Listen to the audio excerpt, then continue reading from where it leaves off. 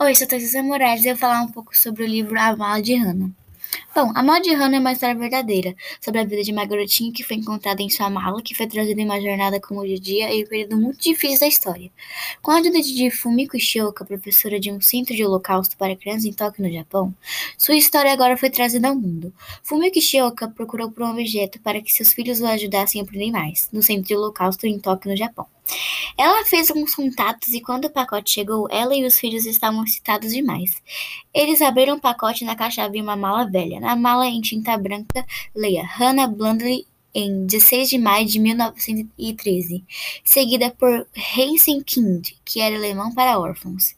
O Mick Shock estava determinada a encontrar informações adicionais sobre a mala e Hannah Bradley. Isso ocorreu porque a mala havia chegado com informações mínimas. Fumiko Shioka havia sacrificado seu tempo para tentar extrair a história por trás da mala de Hana, viajando pelo mundo lidando com muitas pessoas recalcitrantes, a fim de juntar a história perdida de Hannah Brandley. No final, Fumiko é capaz de sair muito bem e reunir algumas informações intrigantes. Ela colecionou detalhes sobre a vida e a família de Hannah, como tudo começou feliz e muito agradável, depois foi para ninguém além de si mesma. Hoje ainda existe restos da família de Hannah Brumley. E bom, agora falando mais um pouco sobre o livro é bem curto, baseado em fatos verídicos e com linguagem bem simples. Isso torna a leitura bem mais atenta e prazerosa de se ler. Em meio às descobertas feitas por Fumigo, percebemos a triste realidade sobre a vida dos judeus em meio ao Holocausto, que ocorreu durante a Segunda Guerra Mundial. E também aprendemos mais sobre esse período do Holocausto.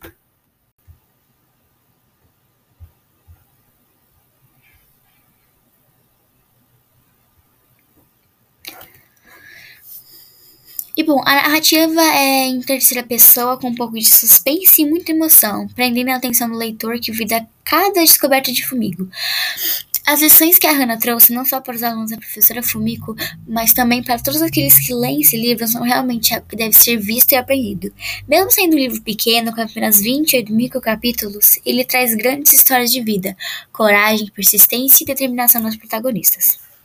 É um livro que eu realmente acho legal das pessoas lerem, porque trata de um assunto muito legal e que todo mundo deveria saber mais a fundo disso. Então, é um livro que eu realmente recomendo para vocês.